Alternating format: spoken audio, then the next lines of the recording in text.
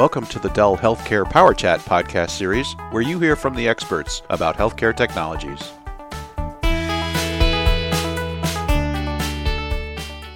Hello everyone, Bruce Hall here, and welcome to another Healthcare Power Chat. And in today's special CTO Corner edition, we're going to get into the wide world of Internet of Things in healthcare. And helping us to understand this is Mr. Steven Laser, who's our Global Healthcare CTO. How are you doing today, Steve? I'm doing fantastic, Bruce. Thanks for having me.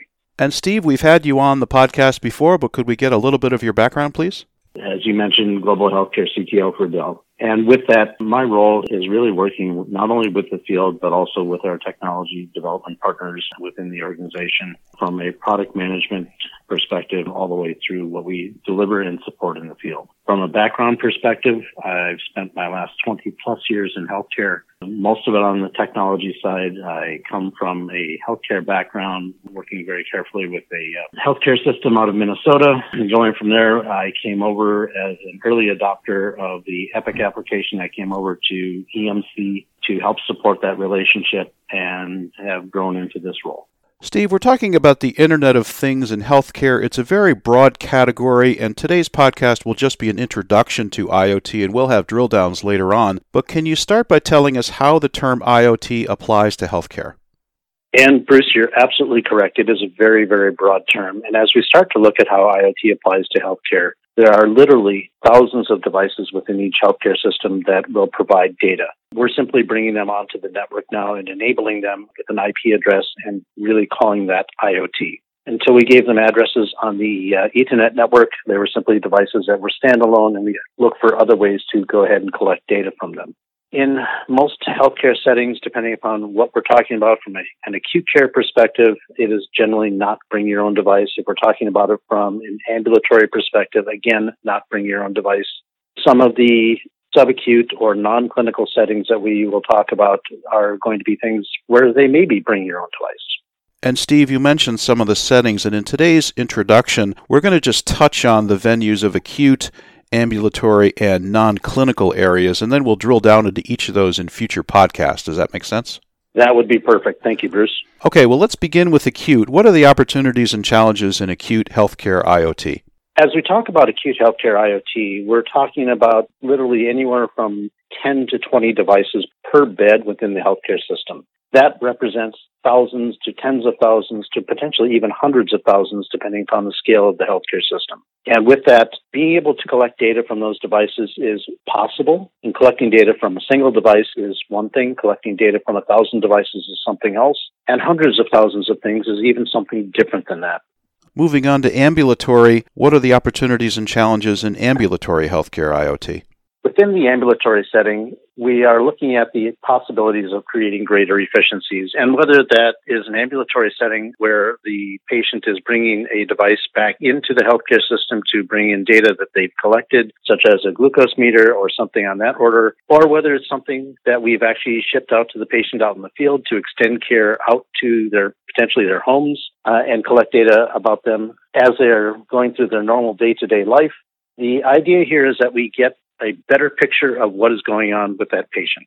As we move outside the four walls of the clinical setting, I know there's a lot of bring your own device, there's a lot of other ancillary Internet of Things devices out there. What are the challenges and opportunities there? The opportunities there are really the ability, again, to collect additional data that fills in some of that white space around the patient appointments or patient settings or scenarios where we see a patient. As you look at a typical outpatient visit, the clinician will spend about 7 minutes with that patient. Half of that time they'll be spending looking at a computer to go ahead and add data into the electronic medical record. And the rest of that time they'll spend looking at the patient and or talking about other things. As we see those challenges to reach that greater efficiency, the more data that we can bring into that ambulatory setting, the better. Some of the challenges that we see is that with the data collected, it's sometimes very difficult to get the data collected into the EHRs. And at the same time, is the data coming into the EHRs relevant, and is it clinically relevant is the real question. What should customers consider when approaching IoT in its various forms? As you start to look at approaching IoT in its various forms, the challenges will be numerous. The first one is going to be around IoT and IoT security. whether it's within the four walls or external to the four walls. How do we go ahead and secure those devices so that we know that the data coming in is real, it's relevant, and it is protected as we protect patient information at all times? One of the questions I get repeatedly, and I probably get this question 5 to 7 times a week minimum, is what should my IoT use case be? And to that, we need to look at what is going to drive business value for your organization. I can understand and develop a business use case for you that may look very, very elegant on the edge. But as we start to dig down into it, if it doesn't provide business value, then why are we going to go ahead and implement it? The other discussion that we need to think about is how much data are we bringing back in? Can we filter some of this data at the edge of the network rather than bring all of it back in and create that tidal wave of data and really, in many cases, overwhelm the clinicians? The other thing to think about is if we're going to bring in all this data, how is the system that we're going to bring it into perform, and how does it go ahead and make decisions about the data? Because in most cases, a human will not be able to analyze 900,000 lines of data that come in on a daily basis. And as we start to look at this, once we've collected the data, we need to start thinking about what we're going to do with it, how we're going to surface it, what is relevant and what is not relevant. The other thing to think about is as you're starting to collect data and starting to bring things together, we need to think about not getting that data locked into some other application silo or some other vendor's silo, but keep it open in a space that is available for clinicians to be able to provide clinical relevance about it and be able to support their customers. One other thing to keep in mind as we're starting to look at this is that do consider your business relevance with the data that you're going to collect. We can collect millions and millions of data points, but if they have no business relevance, or they're not going to improve patient care, or they're not going to shorten patient stays or reduce costs, why are we collecting that data? Makes sense, and we've talked on other podcasts about the mass quantities of unstructured data that healthcare organizations are starting to collect, and IoT would certainly contribute to that, would you say? Very definitely. It just dramatically increases the quantity of data that we'll see coming in. And as you start to look at this, if you look at ways that you can optimize that data and optimize the incoming data streams, you'll find that you can survive through that data crunch and really turn it into actionable business value.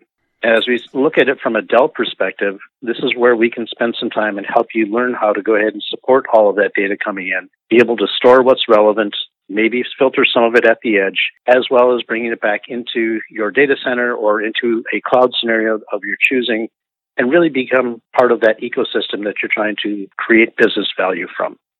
Again, we're talking to Steve Laser, who is our global healthcare CTO. We're in a special CTO corner talking about the Internet of Things in healthcare. And Steve, how can Dell support customers seeking to optimize IoT in healthcare?